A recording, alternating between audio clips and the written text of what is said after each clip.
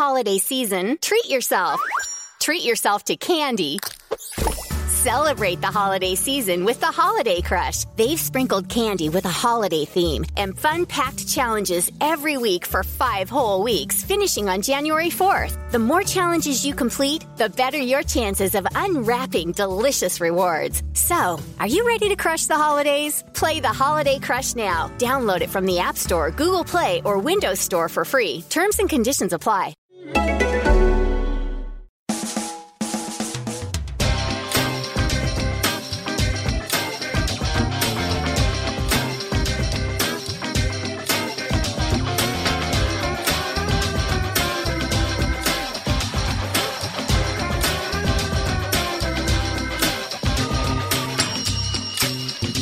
Hello and welcome to a brand new Arsblog Arscast right here on arsblog.com. How are you? Hope you're well. It's not that long since last we spoke. In fact, it was only yesterday because we had a special bonus Arscast, midweek bonus Arscast with Ken Early from Second Captains, a kind of season review chat looking at the title race, the top 4, the Champions League final, the Europa League final, and lots more besides. And actually, we did talk at some length about the Henrik Mkhitaryan situation, which has dominated the news this week. It has dominated the headlines and the conversation around the Europa League final, which really is a shame for so many reasons. And I'm not really going to do too much on that today because we've talked it to death. Myself and James talked about it on Monday to an extent, and then on Tuesday evening we talked about it on our live stream, our YouTube live stream for Patreon members, which you can get access to if you are an Arsblog member on Patreon. I also spoke quite a bit about it with Ken in yesterday's episode, so if you haven't heard it yet, that's where you'll hear the discussion of that situation more than on today's podcast, even though it is very heavily focused towards the Europa League. I'm chatting with Charles Watts of Goal. He is heading to Baku on Monday. He's got a hell of a trip ahead of him. We'll talk about that and look ahead to the game, of course, even though I know we're going to talk about it on Monday, myself and James in the Arscast Extra, but some of the decisions that Unai Emery is going to have to make in terms of his team, not least the goalkeeping situation. So we chat quite a bit about Petr Cech versus Bernd Leno and who Unai Emery should pick for the game and who we think he will pick for the game. And then we talk about, well, I don't suppose it's really a story per se, but Arsenal's managing director Vinay Venkatesham and the head of football Raul Sanllehi sat down for for one lengthy interview, which was broken up into 2 parts, and there was a lot of stuff to come out of it. Some of it was like, okay, we've heard all this before, the KSE stuff and what have you, but there was some stuff about transfers and the structures of the club and how we're going to get business done this summer, which was quite interesting because we haven't really heard a great deal from anybody, and we've been left in the dark as fans because Sven Mislintat has left, and we know that we tried to bring in Monchi and that didn't work, and then Edu, is he coming, is he not? It seems that he is, but it won't be till after the Copa America. Who is making the decisions? What are we going to do when the transfer window opens? And they gave us some insight into that. They talked about trimming the wage bill, and they talked about being efficient with the wage bill, which I think gives you a big hint about what they might want to do. So Charles and I talk quite a bit about that as well, and the impressions that we took from the interviews. The one thing that struck me above everything else, though, from these interviews was Raul Sanllehi's voice. He sounds like a man who has smoked, what's that brand of Spanish cigarettes? Ducados. Ducados were a very popular brand of cigarette when I was living there. He sounds like he smokes about 60 of those every single day / hour, perhaps. I had no idea from looking at him what he sounded like. Sometimes you can look at somebody and you say, I kind of know what you sound like just because what you look like, but I had no idea what Raul Sanllehi sounds like. If you haven't seen the video and you haven't heard him speak yet, here's a little clip. This is quite an interesting clip talking about some of our transfer plans for the summer, but you'll get a good idea of what I'm talking about when it comes to his voice as well. We're very clear on what our priorities are. We are already in the market. We're already talking with the people that can help us to cover those positions. And I feel quite strong. It's going well. the image that Arsenal has in the football world is very strong. Vinay was mentioning we're a top world club, and we are, so we need to go where we belong, and that's the Champions League. And many players really want us to be there also when we're talking with them. But I feel quite strong on the inputs that I'm getting so far. I do believe that we have a very good plan to cover those positions, to be much stronger next year, to deliver the success that we're all hoping for. Oh my God, it sounds incredible. Imagine talking like that all the time. It will get very painful very quickly because you are doing this. It sounds like you are trying to squeeze out a bit of poo that will not come out. And you are on the edge of the seat doing this. And there we go. Some voice, eh?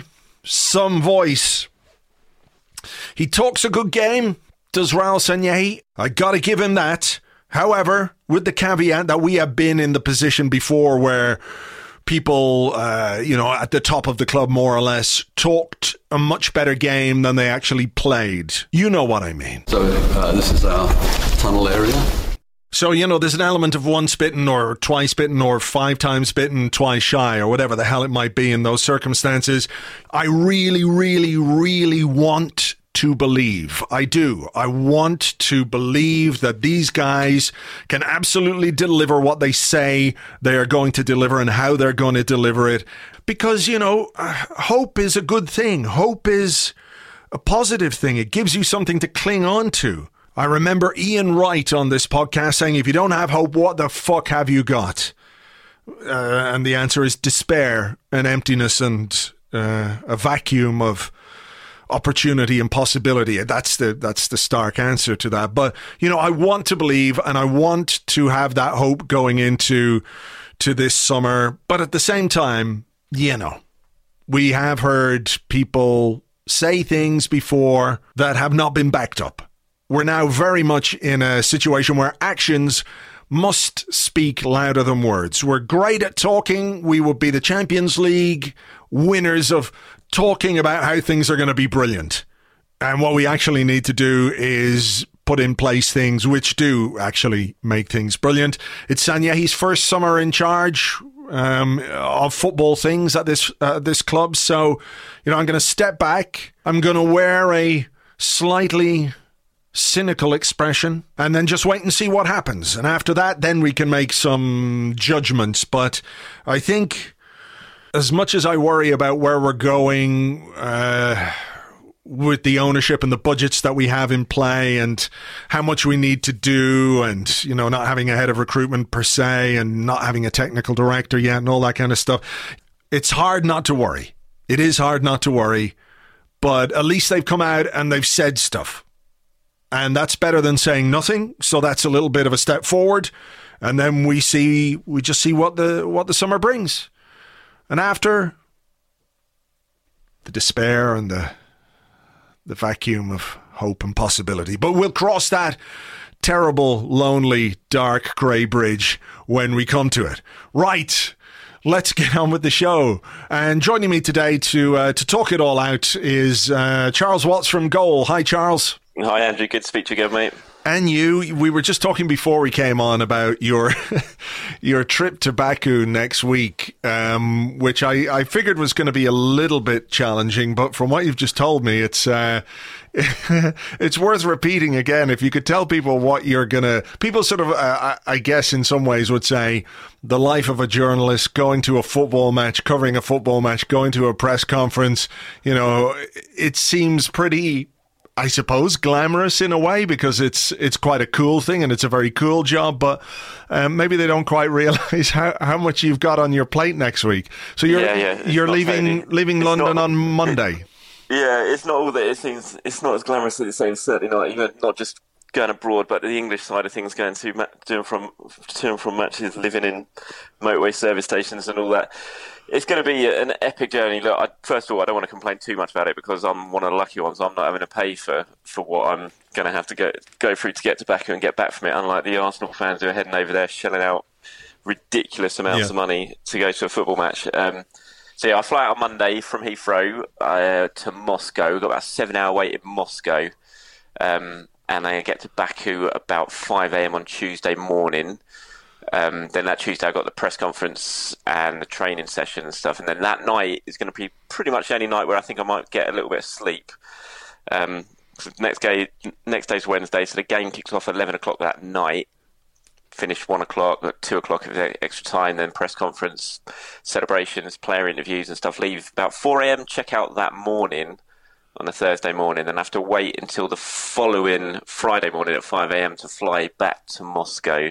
Another long wait in Moscow, and then eventually get home I think it's about 1 o'clock on Friday UK time. So yeah, it's not pretty. It's going to be pretty horrific. No sleep from the Monday morning, really, for 5 days. It's not going to be much fun, but you got to do it, haven't you? And there was a chance at one point I wasn't going to get over there because of just availability and price and everything like that. Yeah. And so I'm happy that I'm going, and then I am there, and hopefully I'm going to see Arsenal win the first European competition since that glorious day against Parma. But yeah, I think by the time I get back, I'm going to certainly feel like I need a few days off. Well, yeah, absolutely, and it does put into sort of real clarity the issues that people are having to go to this final, whether they're working as a journalist or whether they're a fan. The ones who are going are very, very dedicated. It has to be said. Absolutely. I mean, look, I'm sure you've covered it loads in previous podcasts and everything, but it's just the whole thing's such a farce. It is. I mean, I can't believe everything that's going wrong or is wrong about this final. It's just so many things stacking up, and it's such a ridiculous situation and decision from UEFA. Yeah, I mean, there just seems to be so much going on with this, because you think about, Arsenal in a European final, and what it should be is a glorious celebration of football and a brilliant opportunity and a day of real excitement. And look, don't get me wrong, and I'm sure you're the same, and everyone listening is the same, that when this game comes around and the game kicks off, the whistle blows, we're all going to be absolutely enraptured by what happens on the pitch and excited and enthralled and everything else. But when you consider the ticket allocation, the fact that we can't even sell half of our ticket allocation, fans being excluded from Azerbaijan because of having Armenian heritage, the Henrik Mkhitaryan situation, the difficulty and the cost for Arsenal fans and for Chelsea fans to get to Azerbaijan, to Baku, to get there and back for a European final. What else? The Petr Cech thing, for example, which we might talk about in a moment, where, the goalkeeper who's likely to start in goal for Arsenal against Chelsea, a story emerges during the week that he's going back to Chelsea as a sporting director in the summer. We'll leave that to one side just for the moment, but there is just this weight of so many things going on around the game that are such a distraction from what it should be. Yeah, I mean, no one's focusing on the actual match, and what match it is, Arsenal v Chelsea in the European final. I mean, it's a massive occasion. And you think if this game was being played somewhere accessible, just somewhere in mainland Europe, you'd be having over 100,000 fans probably going over there, and tens of thousands without tickets just watching it in the city, which I'm sure the Champions League final in Madrid's going to be like. And the fact that between Arsenal and Chelsea only 6,000 tickets have been sold, it just sums it up. It's just farcical. It's just not right. It's not an acceptable situation for everything you've just listed. I mean, the fact that Arsenal's second highest earning player can't play in a match, and people say, it's his choice. It's not his choice. If it's his choice, he's going to be playing in a European final. He's not going to want to miss this game. Of course. But he doesn't feel safe, and he has every right not to feel safe. And for all the bluster coming out of UEFA and from the Azerbaijan FA and saying, we can guarantee his safety. You can't guarantee his safety. You absolutely can't. He's literally the biggest star in Armenia. Aside from the president of Armenia going to this game, there's no bigger personality in that country than Henrik Mkhitaryan. And it's no surprise he doesn't feel safe going over there, and that should never, ever be allowed to happen. Yeah. UEFA's mantra, isn't it? It's all football's open to everyone. And, well, it's clearly not. It's not open to fans who can't get there. It's not open to a certain player of a team in the final. It's just the whole thing's a joke. And it's such a shame, because they should be so excited about European finals. I've been to 3 of them following Arsenal, not as a reporter back then. It was a fan back then. Yeah. Unfortunately, the only one I missed was Parma. I've been to the 3 that we've lost.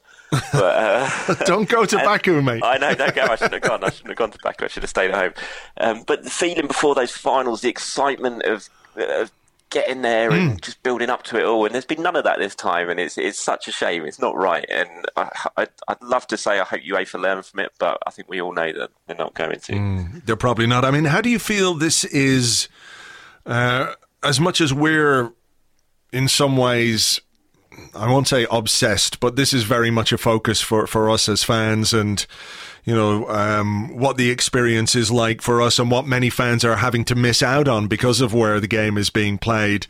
It is an opportunity. You don't get these very often to go and see a European final. So for so many fans, to be excluded for various reasons, that's kind of been what we're focused on. But within London Colney, within the Arsenal group, how do you think their preparations are going? I mean, the Mkhitaryan thing, for example, is clearly something that the players feel very strongly about. At the media day the other day, Lauren Koscielny hit out at UEFA. Nacho Monreal as well said, it's not right that a player can't go and play for political reasons. But he also mentioned something that when they started the campaign and they knew the final was in Baku, they pretty much knew all along that Mkhitaryan was not going to be able to go if we got there. That was their understanding of the situation right from the very start, regardless of what assurances were put in place by UEFA or Arsenal or the Azerbaijani end of things. So they kind of knew that all along. So I'm not sure this is a shock to them, but do you think it could be a distraction in any way, or are they going to be really focused on trying to make up for the fact that he's not there? I think in the sort of Colney bubble, once they get out away from the media and away from the questions, once they're on the training pitch, I don't think it would be too much of a distraction. I think Emery will be very... he knows what it takes to win this competition. I'm sure as soon as he gets out on the training pitch, he's just focused purely on the final and making sure that the players are focused on it as well. So I don't think it's going to be too much of a distraction. I mean, I think it's a big thing because I think he could have played. I think he might well have started, if everyone was available. At the moment, there's obviously no Ramsey, but when you think back to the game at the Emirates between the two and how important Ramsey's role was in that game, if Emery's going to replicate that sort of formation and have someone sitting tight on Jorginho in that sort of in the holding role of the Chelsea midfielder, almost the player who dictates the play. Ramsey was all over him at the Emirates, constantly on him, not giving him any time to get his head up and dictate anything. If Emery's going to try and replicate that, you think the player best served to do that would probably be Mkhitaryan. It's not going to be. It wouldn't be Ozil, I don't think, out of choice. That's not his. Not that sort of player, is he? He's not going to harass Jorginho for the entire 90 minutes. But I think Mkhitaryan, he's got a good work ethic, and you get more in and around his face and try and disrupt things. So I think it's a big blow. Everyone thinks that Ozil will start, or was presuming Ozil will start. I wasn't so sure. I thought Mickey might well have started. And now there's even an option of possibly putting Iwobi there instead of Ozil, but I imagine it will be Ozil now. But I think it's certainly going to disrupt Emery's plans that he would have loved to have had. And you go back to the semi-final when Mkhitaryan came on in Mestalla, he was very, very good in that last 25 minutes, and he set up a goal, and just that showing alone showed how important it was, even if he wasn't going to start in Baku, to have the option on the bench. It's a massive thing. So it is a real shame, and it is a Emery won't be happy about the situation. He's not happy about the situation, but in terms of a distraction and everything that's going on at the moment, aside from it, I think once the players are away from the media and not having to field questions about it all the time, I don't think it's going to disrupt things too much. It does look, though, as if Danny Welbeck might be fit and ready to play. As we're talking on Thursday, Arsenal are playing a behind closed doors game against an Austrian side, and our good friend David Ornstein revealed last week or during the week that they played another behind closed doors game and Welbeck scored a hat-trick. I don't know who that was against. Do you know who that was against? No, Arsenal aren't spilling the beans. They're not spilling the beans, keeping it quiet. So clearly they're trying to get some minutes into Welbeck and also the team, because there's such a gap between the end of the Premier League season and this final. But as much as Mkhitaryan would be a miss, having someone like Danny Welbeck on the bench, I don't think he's in any way ready to start, nor should he after such a long time out of the game. But, if there's 20 minutes to go in the final and we need a goal, with all due respect to Eddie Nketiah, I think I'd rather bring on, a full England international who has plenty of experience and has the kind of qualities that could cause a little bit of chaos in the Chelsea defence. Yeah, and what a story that would be. Oh, yeah. Danny Welbeck coming on after he could do a Leicester. He could do a Leicester. Yeah, don't you? I mean, that was his first game back. He hadn't played at all. Before that's he came right. on, scored that header in the last minute. So he's got previous. It'd be great. I'm a big Danny Welbeck fan. I think Arsenal should be keeping him. I actually think they're making a mistake letting him go. But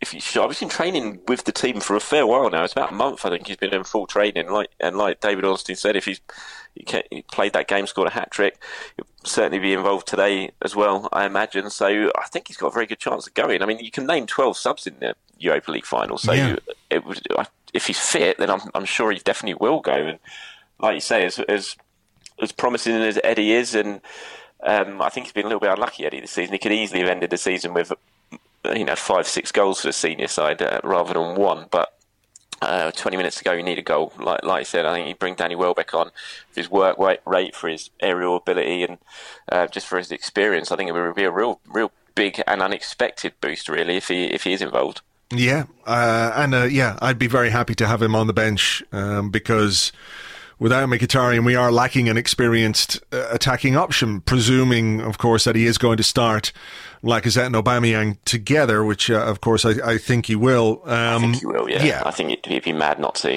I think you go back to that performance in Mestalla, and I think they'll try and pretty much go with that system now that Mickey's not there. You'll have Ozil behind those two, and Torreira, Xhaka, and then the defence, picks itself, really. I'd have Leno in goal, but this is the question. This is the question. Then many people are talking about this, and they're talking about whether Petr Cech should start in what would be. He shouldn't start. It's as simple as that. He shouldn't start. He will, and I understand the thing. It's nothing new for Arsenal. We've been through this plenty of times with the FA Cup finals in the wins recently, haven't we? When the Arsenal second choice keeper started in goal under Wenger. But he shouldn't start. It's a massive game. It's worth millions of pounds for Arsenal. The next couple of seasons could be shaped by what happens in Baku. And you're going to be starting a goalkeeper who you freely accept is not your best goalkeeper. It's just a baffling situation to me. It is one of those things that I've struggled with over the last number of years, particularly with cup finals. When Fabianski started over Szczesny, when Ospina started over Cech, we've got away with it to an extent. But I do feel, and always have felt, that your best goalkeeper, your number one goalkeeper, should start in a game of this importance. And I don't for 1 second have any doubt whatsoever about Petr Cech's professionalism, about his desire to win the game, regardless of what's happening with him this summer.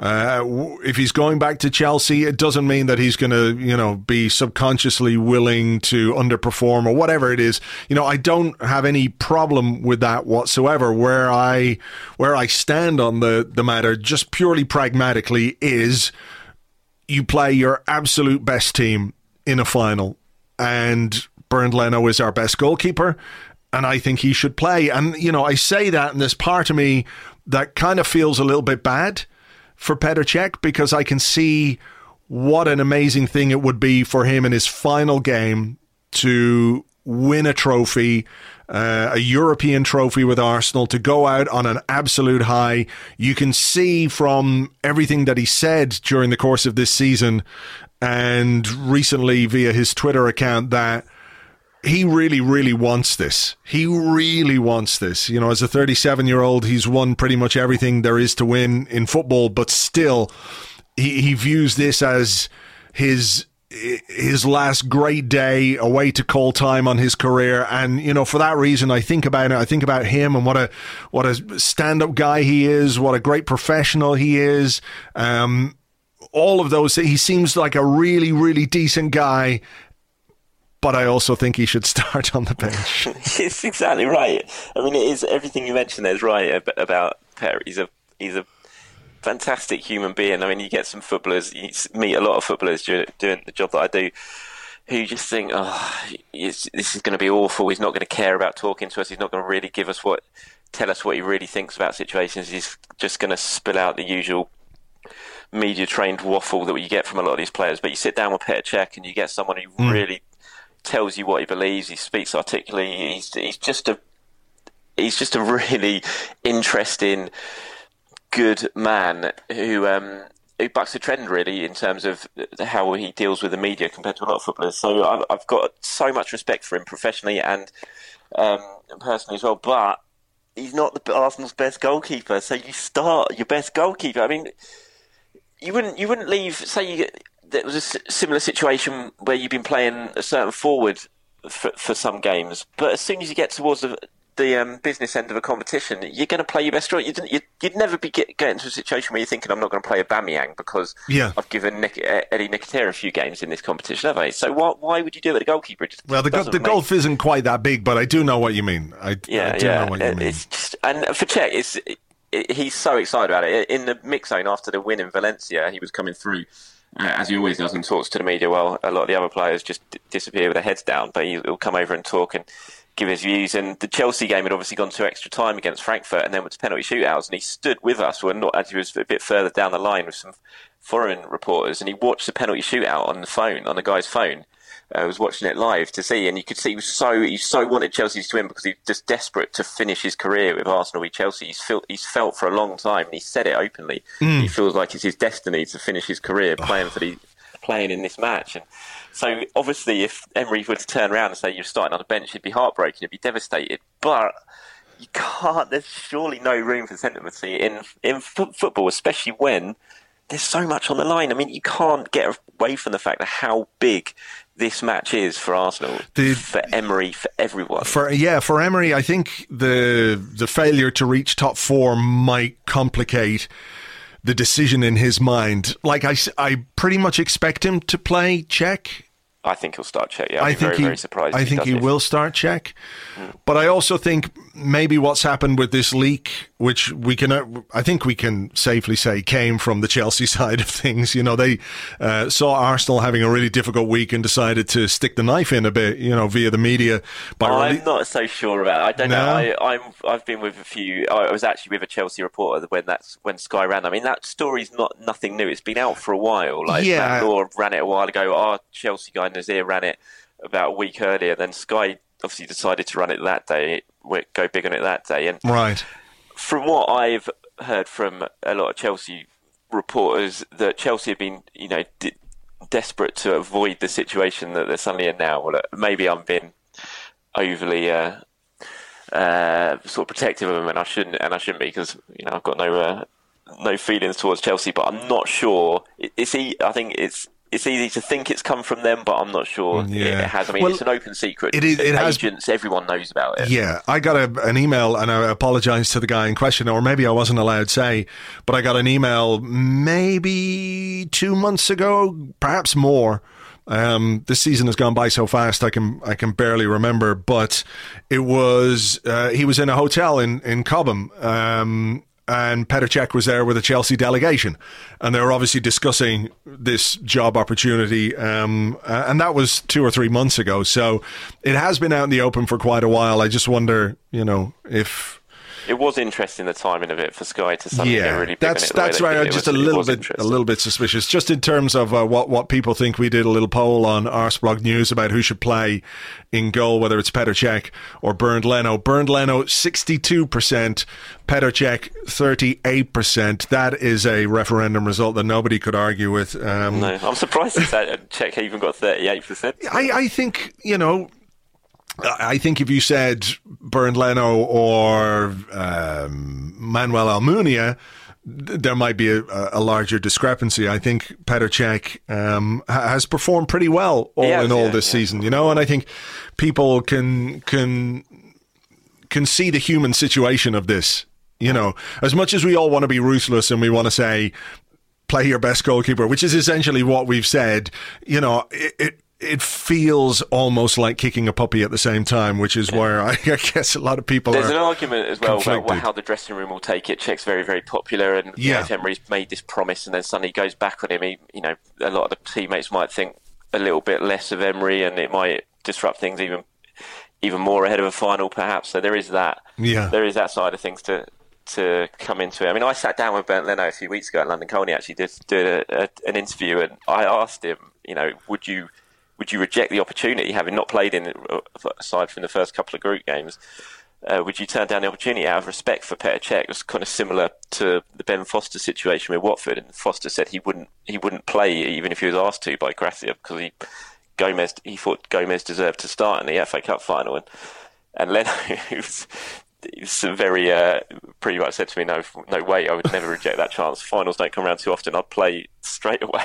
So yeah, but I don't think Leno would have any problems with it. No, nor should he. I mean, he's a professional, and if he's selected, he's asked to do the job, and you get out there and you do the job. It's not on him to decide who plays in goal in a cup final. If Emery says I'm going to go with you, then that's it.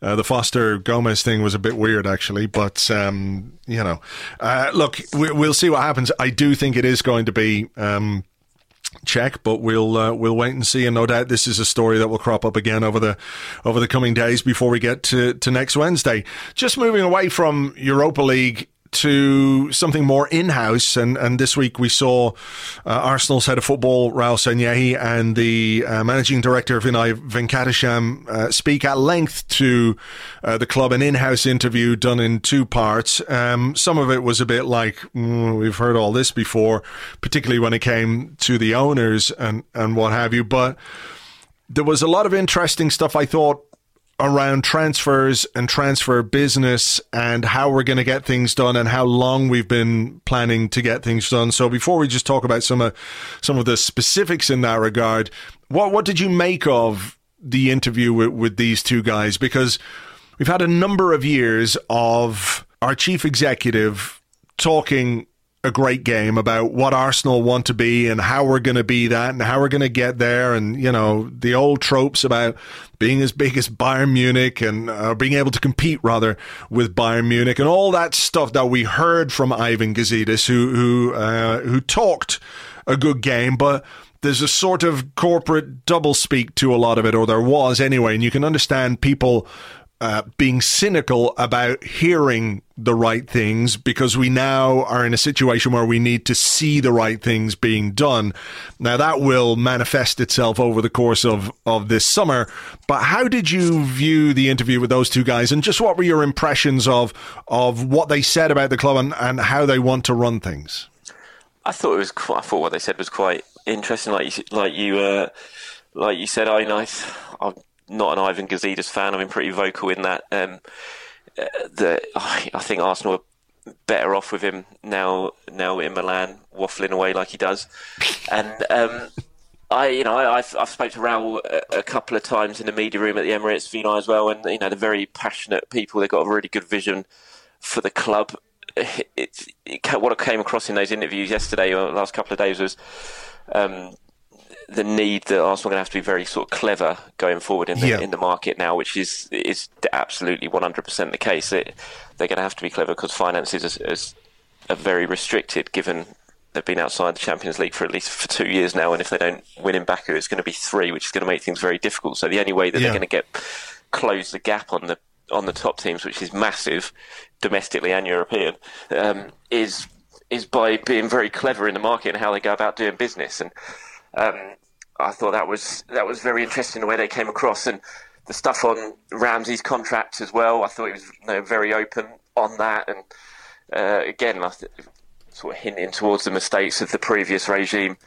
And I mean, he basically said that they were about to push the button or Ivan was about to push the button on Ramsey's contract, wasn't he? And then right at the last minute, they decided, once Ivan had gone, that they couldn't do it. It was going to damage the club too much, as Ozil's one has. So I thought that was quite an interesting sort of side of the whole interview, because you look at the situation Arsenal are in now with Mesut Ozil. I mean, it's a disastrous situation, really. They've got a player they don't want. He's raking in obscene amounts of money. He's going to be raking in obscene amounts of money for another 2 years because no one's going to take him. And he doesn't want to go, and that's quite rightly he doesn't want to go. I'm not sure anyone would want to go if they're getting 350 grand a week in London. And And he's just basically saying we've got to avoid those previous mistakes. We've got to turn things around. We can't run the way the club has been. The wage bill, they both said was too much. And although Vinai said it showed the power of Arsenal that they can have a wage bill running at the money it has. The fact is, it's hampering them, and it's going to continue to hamper them until they bring that down. And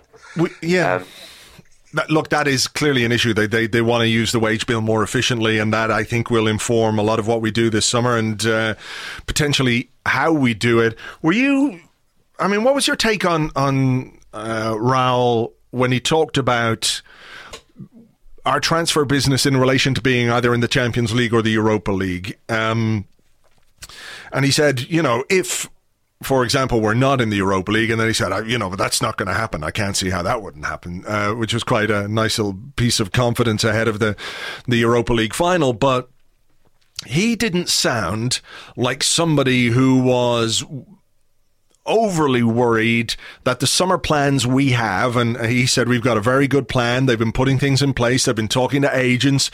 They're in the market, I think was the phrase that he said. He didn't sound like somebody concerned that lack of Champions League football would affect the ability to do what he feels we need to do this summer. So can we read much into that in terms of perhaps the profile of the players that we're targeting and also the money that we might be getting ready to shell out on those particular players? Because if we do qualify for the Champions League, there is a significant increase in cash and revenue that we could bank on in order to fund transfer business. Yeah, but I think he's going to say that. I think it was quite interesting that the season ticket renewals went out on the same day as the second interview. I don't think he's going to say, look, we're not going to be able to sign anyone. Really, there's no doubt about it. If Arsenal don't win in Baku, that their transfer business is going to be hit in terms of what they want to do in the summer. They'll have different sort of lists drawn up in terms of who they want if they've got an extra 40, 50, 60 million that you will have if you're in the Champions League. Then if you just got a sort of straight up original budget of 40 million, which obviously can be supplemented by player sales and things like that. But I think you're kind of looking at the Champions League. You're looking at players potentially like Wilfried Zaha. If you're in the Europa League, you're looking at players potentially like Ryan Fraser. So I think there's definitely a different way of going in the market in terms of where Arsenal are playing. They are actively looking at the moment. They are. They're exploring. They've got targets. William Saliba at St Etienne. They're very, very keen on the young defender, and that's the sort of player that they're looking at. They really want to lower the average age of the squad. They kind of view it as it's an ageing squad. It's a pretty unbalanced squad as well, and they want to sort that out. So Gabriel Martinelli, the young Brazilian forward, is going to come in. Yeah, that's pretty much been done. That will happen next month when he turns 18.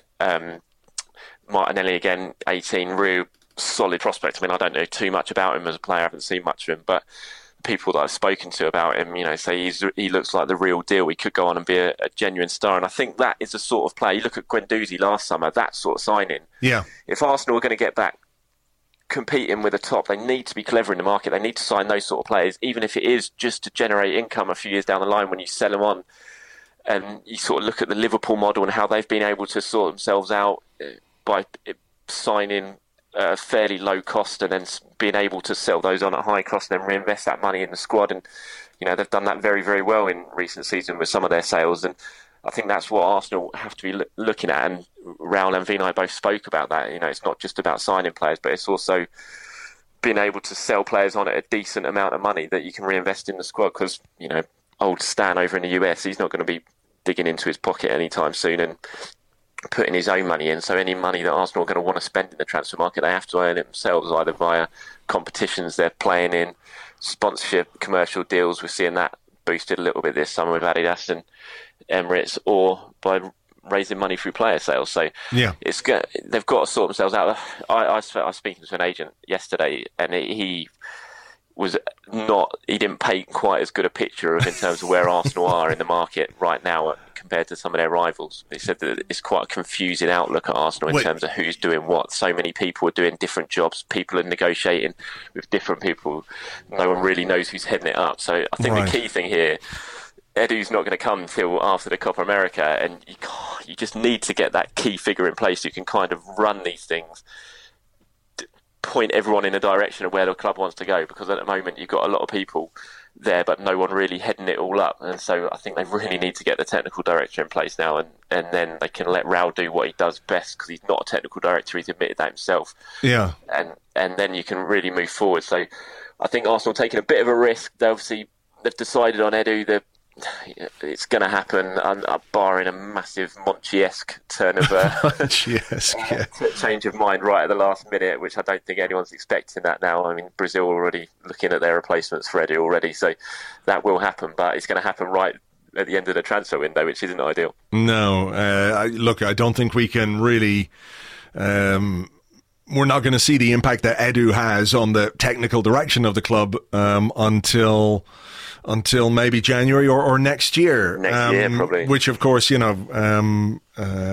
doesn't do us much good in terms of this summer, but certainly Sanllehi was talking a good game about what we're going to do this summer and how we're going to do it. So, the proof of the pudding will be come the start of the Premier League season, when we see what we've got. I mean, maybe there's an element of Edu being involved with this guy Martinelli, but I think we were interested in him from maybe January of this year. There were rumours about him. Cagliaro's very much pushed that one. He's basically doing Sven's job since Sven left. He's technically the head of international recruitment, but he has been the head of recruitment since Sven left, and it looks like he will get that job permanently. And he's got really strong South American contacts, and so's Raul as well. So it'll be interesting if Arsenal really start going down the South American route now, because you think with Raul, Francis, and now Edu coming in, they're going to know an awful lot about football and that part of the world. So it'll be interesting if they can get around the work permit issues with some of them, if we're going to see much more of a South American influence coming into the club. Yeah, I mean, look, you can get over the work permit thing by, I think it's the value of the signing. If it's 10 million or more, you get a work permit automatically. Isn't that the rule that's in place? If that's I think that was the rule that was put in place. With Martinelli, obviously he's got Italian passport from one of his parents or something like that. Well, so hopefully he's not from Silvino, where he got that Italian passport. Just finally, I think one of the other things that struck me when they were talking about the development of the club and how they're going to rebuild the squad and what way the club is going to operate in the future, they were very, very strong on the academy, on developing players through the academy, bringing players through who, as they say, understand what it means to be an Arsenal player because they've grown up with the club and all that stuff. And we can all identify with that, because that's a great thing when you've got a young player who comes through the academy and has got an Arsenal heart, if you like. But they also talked about it being a cost-effective way of bringing players through to the squad. And that, I think, is an interesting part of it. But it does seem as if they are determined to try and provide opportunities for some of the young players that we have at the moment, because there is a really interesting crop of young talent coming through that could very well provide the club with players who can fit into the first team squad, and also players who might fit in for a season or two but then get sold off to mid-table Premier League clubs, but bring in a fairly substantial amount of income. So I wonder, are they looking at it from that point of view as well, not simply players who can play in the team, but as assets, if you like, who can boost the coffers? I think they probably most definitely are. I mean, they've spent an awful lot of money at Hale End in the last few years, and they want to see that investment start paying off in terms of either getting players into the first team or, like you say, selling them on and making a decent profit on them. I agree. I thought it was interesting what he said. The last time I spoke to Raul in the media room before one of the games this season, I was asking him about Barcelona, and he was talking about how that was a team that was essentially built around an academy, and players coming through from the academy, they didn't have to spend that much on it because they had this amazing, talented group come through who all were sort of bled Barcelona colours. Knew exactly what the club was about, and didn't have to be taught it. They just knew it automatically because they'd been there, it'd been built into them since they were sort of 8 years old. So, and he was saying he wanted to replicate that at Arsenal. My big issue with it is, it's my one negative I've really got about Unai Emery. I don't think he's given enough of those youngsters a chance this season, because Arsenal been desperately crying out for wide attackers. It's been really hampering them in terms of going forward. And I know he's young, but Bukayo Saka and Amici as well, these really, really talented kids, and yet he didn't play him at all, really. I mean, Saka, he had one run out in the Premier League, didn't he? He had to start in the Europa League, but I think he could have got more opportunities, because especially Amici, he's out of contract next season, same as Tyrese John-Jules, and it's not a foregone conclusion that they're going to sign new deals, because they are wanted. It's a real change in the picture of how English clubs at the moment, because these academy lads, they used to sit around and wait for their opportunity, but they're not going to do that now. And there's so many European clubs interested in these not just Arsenal players, but everywhere across England. Yeah, and they see how talented the teenagers that are being produced in England are now. I mean, Sancho's obviously the flag bearer, and these players are looking at them and looking at Sancho and seeing the success he's had by leaving Man City, taking the decision to leave there and go abroad, and they want that. They want a bit of that success. I don't think not all of them are going to go and enjoy the success that Sancho has, but they're getting clubs knocking on the door, big European clubs knocking on the door, and they're coming to them with a real plan for their future. Step by step, this is your progression plan. This is how you're going to get into the first team. This is what we see you doing. But in England, it's not. They're struggling to get those players into the first team, and I think Arsenal had an opportunity at times this season to certainly give more of the youngsters a chance. And I don't think Emery took it. Even like Joe Willock, you look at Joe Willock. I'm not sure that Joe Willock's good enough to succeed at Arsenal. I do think he's made a big jump in quality this season when he's played him for the under-23s as well. But he scored 2 goals against Blackpool in the FA Cup, and what was his reward for that? He had about 2 minutes at Huddersfield a month later, and then his next start came on the final day of the season. Players look at that and think, well, what do I have to do to get a bit of a chance here? Because Ramsey was out for a while. Joe Willock is a goal scorer in midfielder, and Arsenal have been crying out for wingers. They've got 2 really talented wingers in just below it who have been doing the business in under-23s football, and yet they're not getting a look in when others aren't really contributing goals or assists from that position. Sure. So I think you're going to have to, at some point, if you want to keep hold of these players, you can't not play them. You have to start playing them. I do agree, but I do in some ways feel for Emery in the sense that it's his first season of the club, and to sort of go all in on youth when, look, you could say based on what happened, he might as well have in some of the games given the young players a chance, because some of the senior players didn't do it for him. But I can understand why a manager is kind of reluctant to throw in young players into high pressure situations, and at times this season there were high pressure situations. But in general, I absolutely take your point, and I think you're absolutely right when you talk about the best young English talent is being cherry-picked now. They're looking at the academy setups in England, and they're really good, and there's real talent there. And they know that, particularly the big clubs like Man City, like Chelsea, like Arsenal, it's difficult for players to make the jump, particularly at the top end. It's difficult for players to make the jump from the academy to the first team, because, they're going out and they're spending 50, 60, 70 million pounds on a player to play in their position. What was the point of Denis Suarez in January? No, I agree with you. I don't get that signing at all. I mean, I agree. Emery knew him. He said to me, I remember it was after the Blackpool game up at Bloomfield Road when it was all beginning to happen, and I said, where does Suarez play? How do you see him operating? He said, he's a winger. And I knew he wasn't a winger, and I hadn't managed him for a year. It just seemed really strange, because he's not a winger. He's a player that Arsenal got plenty of, pretty enough on the ball, but he's not an out-and-out winger, which is what Arsenal needed, really. And yet you've got wingers sitting on the bench, and I know absolutely know that a lot of the young players at Arsenal were annoyed with that Denis Suarez signing, and felt it was another obstacle for them getting a bit of a chance. And I don't want to harp on about John-Jules and Amici. It's just the fact that these two are of the current crop coming through. These two are out of contract in a year's time, and we're talking Bayern Munich, we're talking Lyon. Really big European clubs have absolutely made their move for these two already, and they know what's on offer. And there's contract talks going on now between the club and those two, but I really fear they're going to end up losing them, and it's going to be you've put all those years into investing them, and then just as they get to the age where they need to start playing now, if you don't start playing them, they're going to be off. So it's a real noble thing, what Raul was talking about, and we all want to see more academy players coming through. But if that's the model you're gonna take, and if you want to really start seeing the benefits of these young kids now, you can't expect to just wait until they're 20, 21. Because they won't. They'll be long gone by then. You've got to now do it at 17, 18. Yeah, another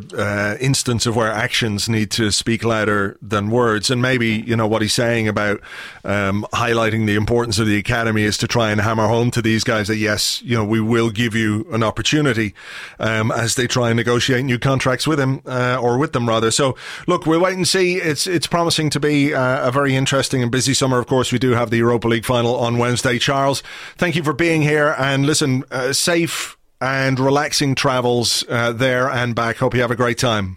Yeah, relaxing, I'm not sure is the right word, but hopefully it's all worth it. We get to see Arsenal lifting that trophy on Wednesday. Absolutely. Thanks a million, man. Cheers, Andrew. Hey, y'all, it's Matt Marr here, a.k.a. Matty. And Poodle, a.k.a. Jake Anthony. And we host the podcast 90 Day Gaze. We sure do. And Poodle, I'm excited because Christmas is here. Aren't you excited? With Best Christmas Ever on AMC Plus, every day feels like it's Christmas morning. Oh, wow. They got all my favorites. The Year Without a Santa Claus.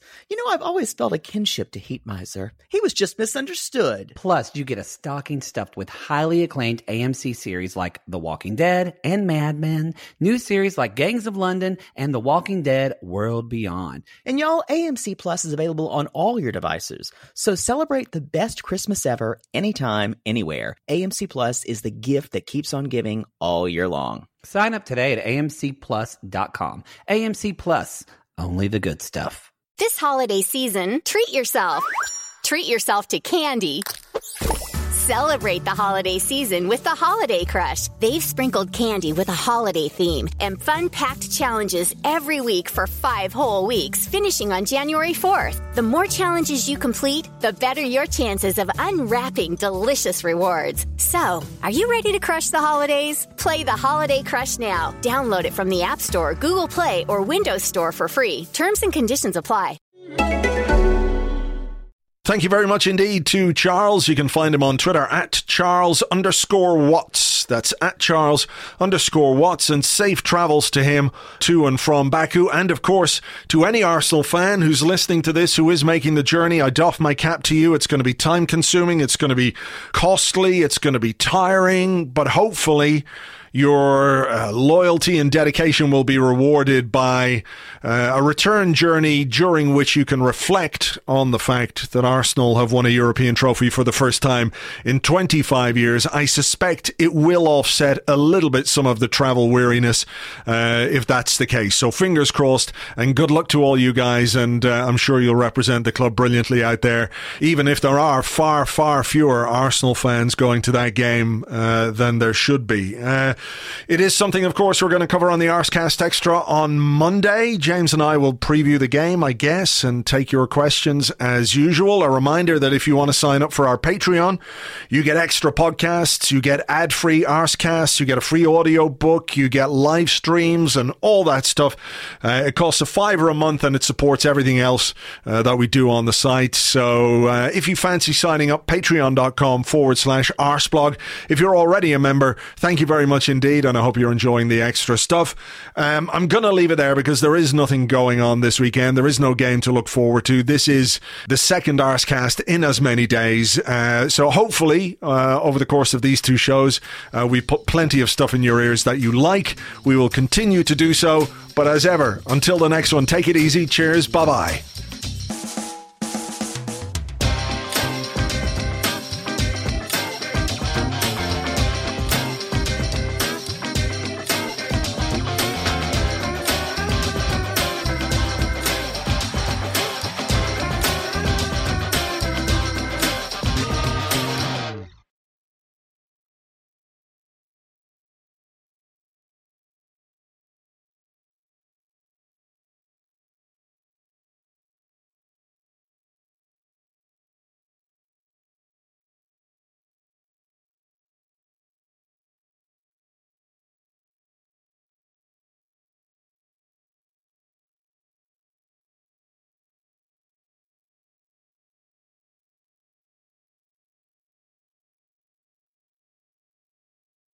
So you can see from the presentation I make that we need many players to come into the club this summer. We need a goalkeeper, a right back, central defender, Josh, left back. what is this man's voice?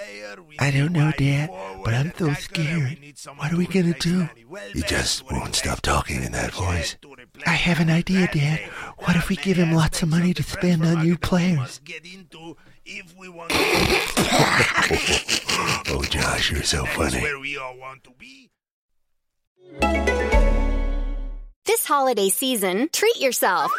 Treat yourself to candy.